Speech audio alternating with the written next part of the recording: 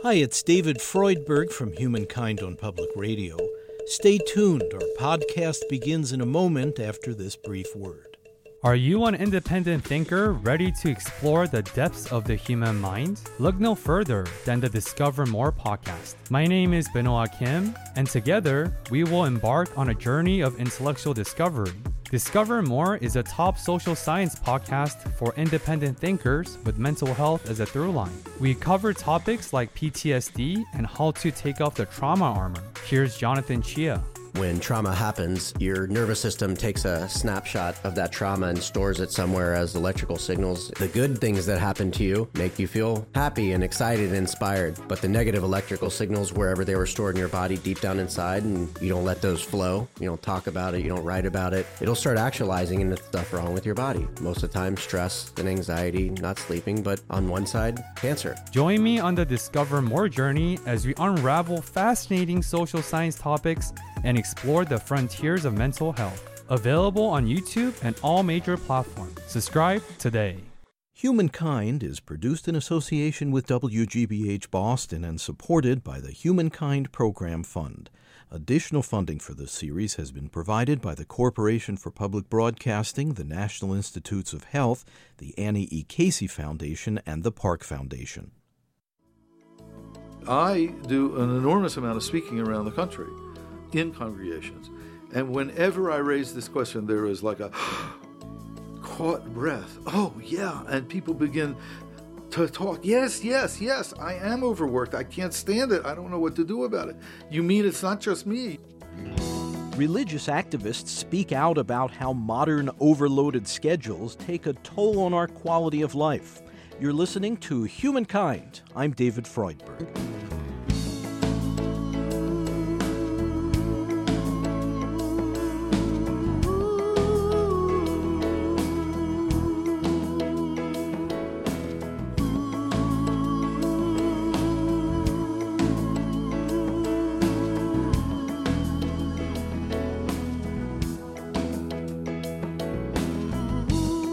It may be the defining characteristic of our era, the unrelenting time pressure that so often leaves us feeling tense, agitated, and exhausted.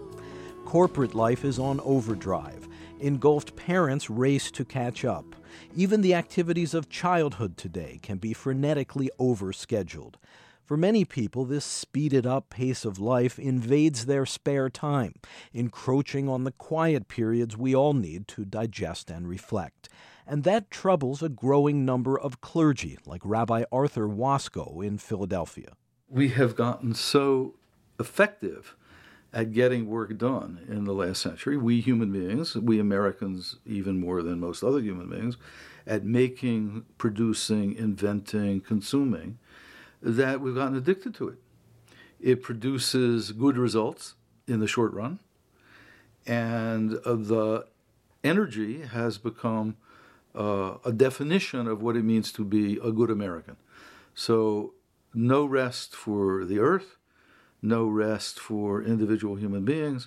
You get advanced economically and patted on the head culturally and psychologically if you really, really overwork.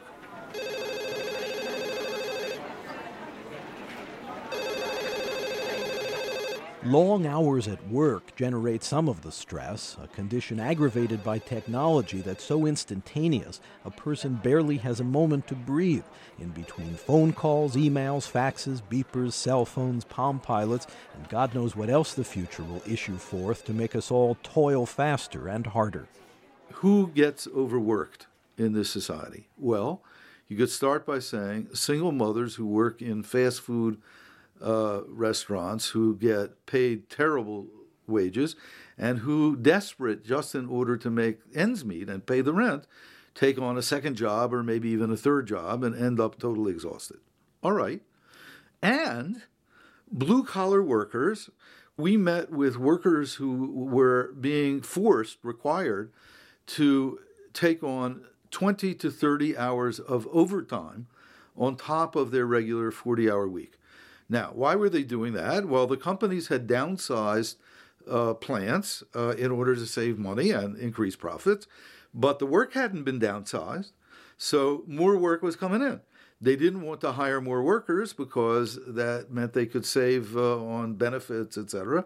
So they would rather pay even extra salary or wage money, time and a half, if they didn't have to worry with more additional workers. So the workers in these plants were being required to do compulsory overtime, and on the job itself, even in the regular 40 hours, they were being pushed into very intense speed-ups. We talked with people at one telephone company plant where the big job was answering the telephone. People were calling in to to become new customers, to end customers, to complain about service, whatever. And when they downsized, that is, fired half the people in the plant, and the number of telephone calls didn't go down, the first thing that happened was the consumers, the customers, got put on hold much more often. So their time got eaten away. Then what would happen in the plant, the workers told us, is that when the number of calls on hold went beyond a certain level, there would be a big bell that would ring in the plant, and this would announce red alert.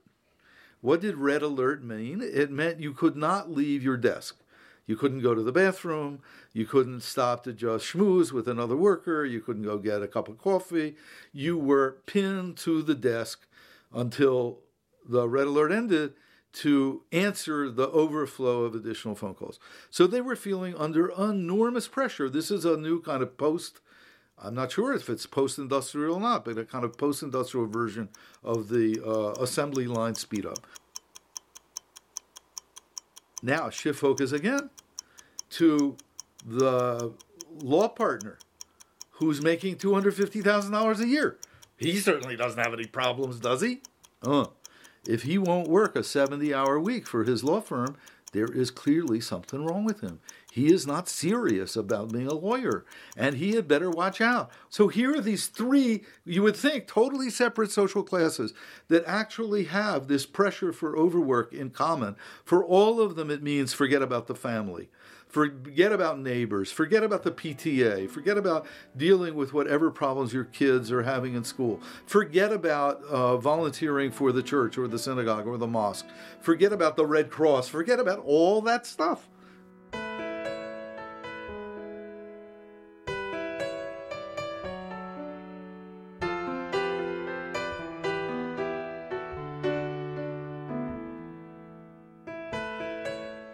Calling attention to the damaging effects of an overburdened lifestyle is the Free Time, Free People Committee, a Philadelphia-based interfaith group of religious activists concerned about the spiritual impact of burnout. Among them is Will O'Brien, an advocate for the homeless and an editor at The Other Side, a Christian magazine. He believes that human beings have a profound need for rest and contemplation, for family time and community time. In my work at nonprofits, there's still a pretty good number of folks who are volunteering, but we also hear a lot of folks who say, I wish I could get involved. I wish I had more time to do this, but I'm just too tired, to do tutoring to low-income kids or to help with some of the formerly homeless residents. And that plays itself out not just in Project Home, but my organization, not having the volunteering we need, but I think volunteering is such a rich experience for anybody that if they don't have time to do it, their own sense of the world and of human relationships is weakened quite a bit. I heard a story a couple years ago that the average American teenager eats at home with his family once, maybe twice a week.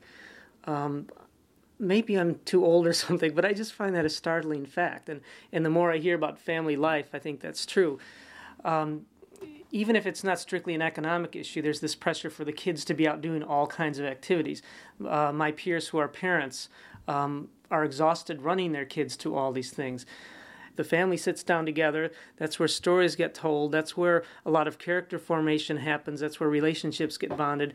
When we think about all the struggles kids are having these days, and it plays itself out in one way with the poor kids in poor communities, but rich kids, middle-class kids, let's throw it on the table. Columbine is one horrific example of kids gone wrong in this culture. I think that part of it is there isn't the family cohesiveness. Not that every coherent family that sits at the table is going to avoid problems with their kids. But that's one area that I think kids are missing out on some quality family time. So I think those are a couple areas. And then I hear from everybody, I just wish I had more of a sense of community. Community is one of those great words we hear all throughout this culture. People are thirsting for community. I don't think people even know what community means. What do you think it means? I think it means that there is quality time in sets of relationships that give you a sense of meaning and security. There are people who would take care of you in hard times. There are people that you can be intimate with, that you can share your struggles with, who will be there for you. And to be there for you, you need at the least time. It might be your religious community. It might be folks at your church or synagogue. It might be a small group that meets on Wednesday nights. And to the degree some congregations are starting to carve out time for these things, you find people's religious and faith lives and personal lives are deeply enriched. A men's group out of their church or synagogue, a women's group. People are trying hard to make time for these things, and when they have those experiences, you can see how just important they are to them in so many aspects of their lives. But you also find people struggling to do that. The attempt to carve out personal time and time for community is pitted against what some have called our market culture. It's the powerful engine driving us to work harder, seducing us to desire more and newer possessions. In the distance, you see the yellow sign and smile. This is your S-curve. And as the exhilaration races through your body, you think, this is a minivan? Introducing the stylish 2001 Mazda MPV. The voice of marketing bellows at us ceaselessly from all manner of advertisements. There's almost no escaping the insistent promotion of products by our popular culture. This unremitting force of the world is why spiritual traditions have always beckoned us to set aside downtime, to build into our lives an opportunity for relief from the relentlessness.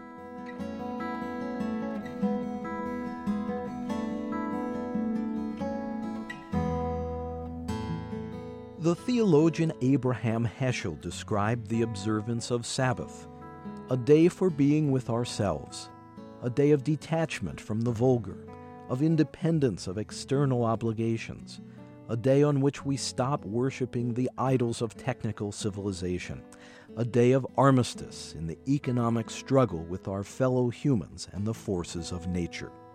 But the custom of pausing for a day of reflection has been all but swamped by the market culture. Rabbi Arthur Waskow. It didn't make more money if people paused for Sunday. It didn't make more money if the Jewish community paused for Saturday. It didn't make more money if people on Labor Day and the 4th of July and Washington's birthday just had picnics and met with each other and visited the neighbors instead of having the sale, right? What happens now in American vacations is that people don't stop the economy. They turn on a different economy. They turn on the economy of the motels and the hotels, the airplanes and the tourist attractions, and people spend lots of money to get as far from their neighbors as they can afford to get. Once upon a time, a holy day, a holiday, was a day you spent, in fact, with your neighbors. You spent time in church or in synagogue or in the mosque. You spent time singing and dancing. You spent time hanging out and simply visiting and sharing food. So there would be the church social, right? And the covered dish dinner and the Shabbat dinner. All that you would do. But that didn't put very much money in people's pockets. It was very close in. You didn't use the automobile because you were talking to your neighbors. They were within walking distance. Well, the pressure, I think, the big pressure, has been a market pressure.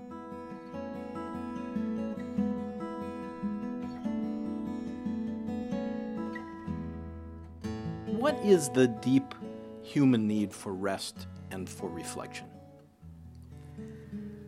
I think one of the things we've realized is that every spiritual community and tradition on the planet teaches the need to fulfill that need For Buddhists, it may be the time to pause in meditation. For Jews, it's the 25 hours of Shabbat, of the Sabbath. For Christians, it has been the Lord's Day, Sunday, and many saints' days and various other ways. For almost all religious traditions, it's simply taking time for prayer. Jewish tradition, was 100 times a day. One should pause to thank God, the unity of all, for this gorgeous life. There was a moment of eating, a moment of hearing thunder, all such moments were, every such moment is a moment of a tiny Sabbath, a tiny pause. So when you say, what is the need? I think it's very deeply built in, right? The biblical tradition says, hey, so deeply built in that the cosmos itself, the whole creation, was built around the notion that there was such a thing as needing to not make, right? The seventh day is a day of not doing. Whether one uses that model in its kind of simplistic form, or one says, there is some deep rhythm in all of life. Look, why do we sleep? Why do human beings sleep, right? Wouldn't it be more efficient not to need to sleep at all? It's clear there is something about that rhythm of doing and being. You just need time to process the frenzy of life? That's one way to look at it. You could say that the frenzy is necessary in order to serve the deep need of being. I mean, which one you want to take as the ultimate value, or maybe the rhythm? You see, my own view is there is also a deep human need to work. There's also a deep human need to get your hands involved with the earth, with other human beings, and make something new and different happen. And to feed, heal, all those things. That, I think, is also a deep human need and a reflection of the divine. But to say that's all there is, I think you just look around and see it's not true.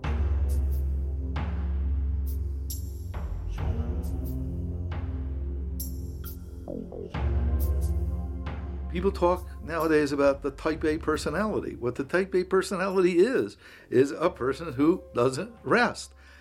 I think I've talked to physicians and biologists about this. A cancer cell is, in one sense, perfectly healthy. It just won't rest. It just won't stop and catch its breath. It just wants to grow and grow and grow and grow and grow until it knocks everything else out of alignment. There is something about the way we are all put together in which we need to honor, even each cell needs to honor the other cell's ability to pause. What are the consequences to our lives, to our ability to be whole human beings, if we don't get enough downtime or any downtime? I think we know that just an astonishing number of Americans would describe their lives as having some degree of stress. Will O'Brien of the Free Time, Free People Committee. If we just push ourselves too hard, we sometimes literally kill ourselves, or certainly we compromise our physical well-being. Another level would be if we don't step back and take time for quiet reflection, prayer, meditation, if that's how you understand it, a deep need for meaning might get compromised. Do we ever step back and say, is this what I want to do with my life? Does this express my values? Am I happy with the quality of my relationships? If we're just constantly going, and those questions are probably stirring about in us somewhere, and if those questions are never really attended to, there's I think the deep possibility of discontent and unhappiness in people, which can then translate into things like addiction, domestic abuse, and other things where the harm we're doing ourselves spills over into harm against others. So you see a direct link between this absence of enough downtime and severe social problems.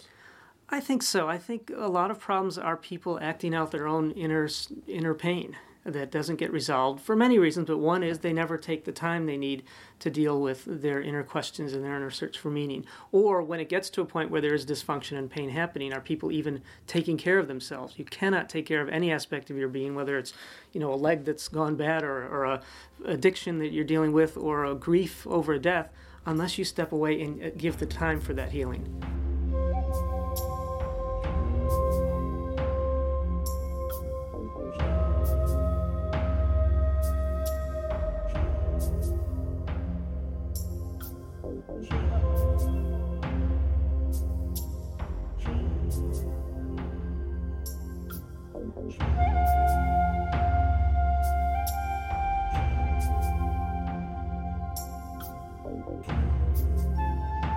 I have a tradition, and I have to work this out with my spouse and child, of taking at least 2 retreats a year, where I'm away for an overnight at least, by myself with quiet and times of prayer.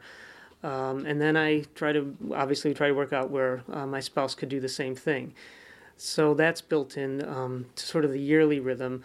And then maybe a couple other times in the year I would try to carve out a whole day or half day to just, be out in the woods and take quiet time there. I try to get in about an hour or two of quiet and journaling at least once a week. And then ideally, if I can control some of my own work habits, I would have time for daily prayer, half hour to an hour every day. Is it hard for you to Sometimes it is. To steal away from the world, time for prayer and for the kind of reflection that comes when you're writing in your journal? Yeah, I can easily get caught up in the sense of this is just so urgent, I'm just going to have to put off the prayer and quiet time this week. And so I have a kind of addiction to productivity and urgency and work ethic as much as anyone else, and I always have to watch that in myself. I also recognize that if I get caught up in it and there's been a whole week or more when I really have let go of my disciplines of prayer and quiet, I feel stressed. I feel more anxious, and I feel bad parts of my personality coming out. And I realize I've gotten away from my rhythms and roots of quiet time and prayer. And I can see how it starts to affect my relationships. So you're making an interesting point here, which is that on a daily basis, having downtime, not necessarily hours and hours of it, but some downtime can be very healthful for you. I think so, for me personally. And I think within the Christian tradition, there's always been the notion that daily prayer is important to our spirituality. And most of my peers and friends would say, I love to do it, and when I can do it, it's great, but I just am too busy most of the time. So I content myself with my weekly worship. But there's definitely a hunger in people for more. And what's the problem there? What's the problem in people who wish they could have this daily reprieve and who can't find it? Well, Arthur talked about productivity as sort of an addiction, workaholism, but I think it's even more than just workaholism. I don't think we know how to rest. I don't think we've been trained in it. It's interesting, in the biblical tradition, the word is not as harsh as it sounds, but God commands the community and the people to take this rest. As if to realize, and I think this plays itself out in human psychology, we're not very good at disciplining ourselves often. We want rest, but unless we really work at structuring it in our lives, there's an irony, you have to work to rest. But I don't think our cultures and our culture and our society gives us enough permission to rest or gives us models of resting.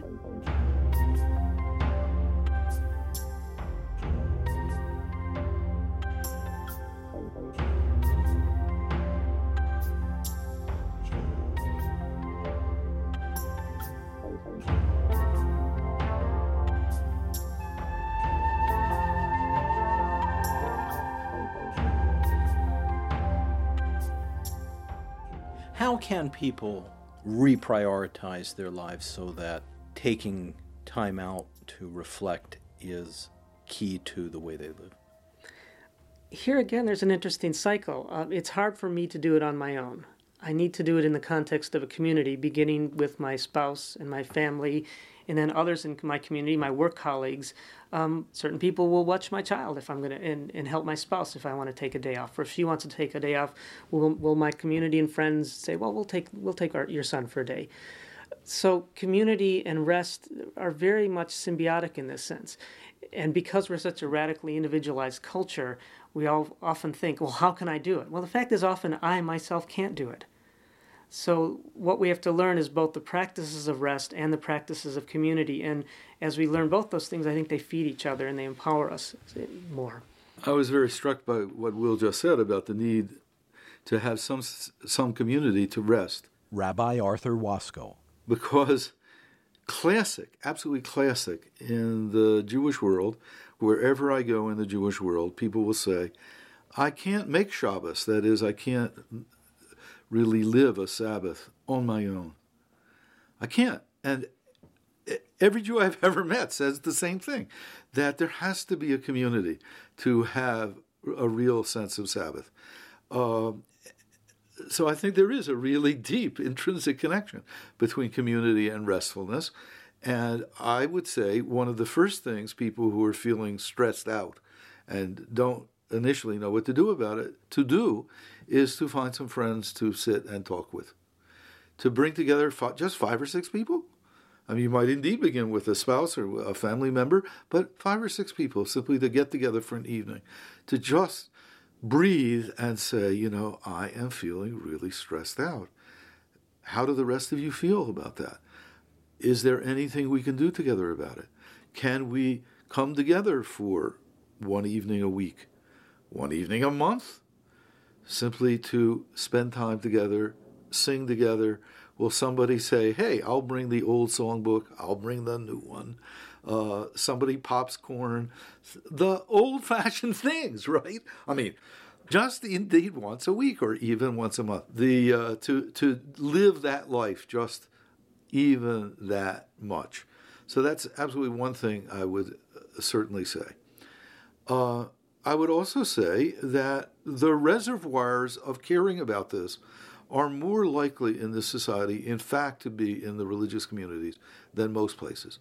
And why is this? And why has this concern bubbled up in the religious communities? Well, in a way, I think that's what religious communities core. If you peel away everything else, that's one of the things that's there, the chance to reflect, the time to pause. In a funny way, is what makes them religious communities. As I said, even prayer. You're not doing anything when you pray, right?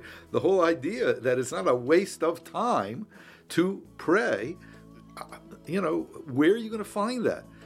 Rabbi Arthur Waskow, along with Will O'Brien of the Free Time, Free People Committee in Philadelphia.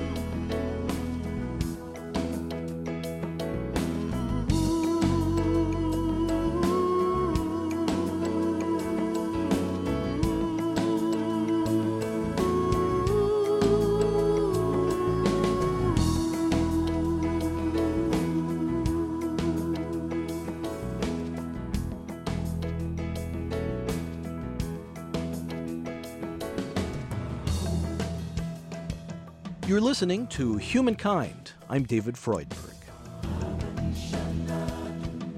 Our program is presented by Human Media in association with The Network Incorporated.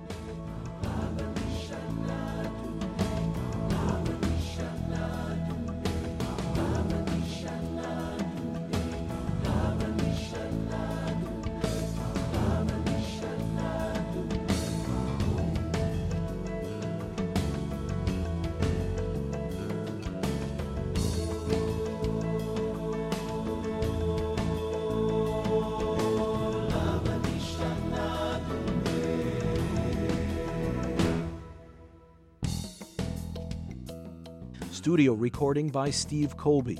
Editorial assistance from Brendan Tapley. Program development and support provided by Shart Media. You can hear more episodes of our series at humankindpodcast.org. That's humankindpodcast.org. This segment about free time with Rabbi Arthur Waskow and Will O'Brien is Humankind program number 25. The executive producer is David Freudberg. Please subscribe to our free weekly podcast. The title is Humankind on Public Radio. You can find it at Apple Podcasts, Spotify, and all major podcast services, as well as through our website.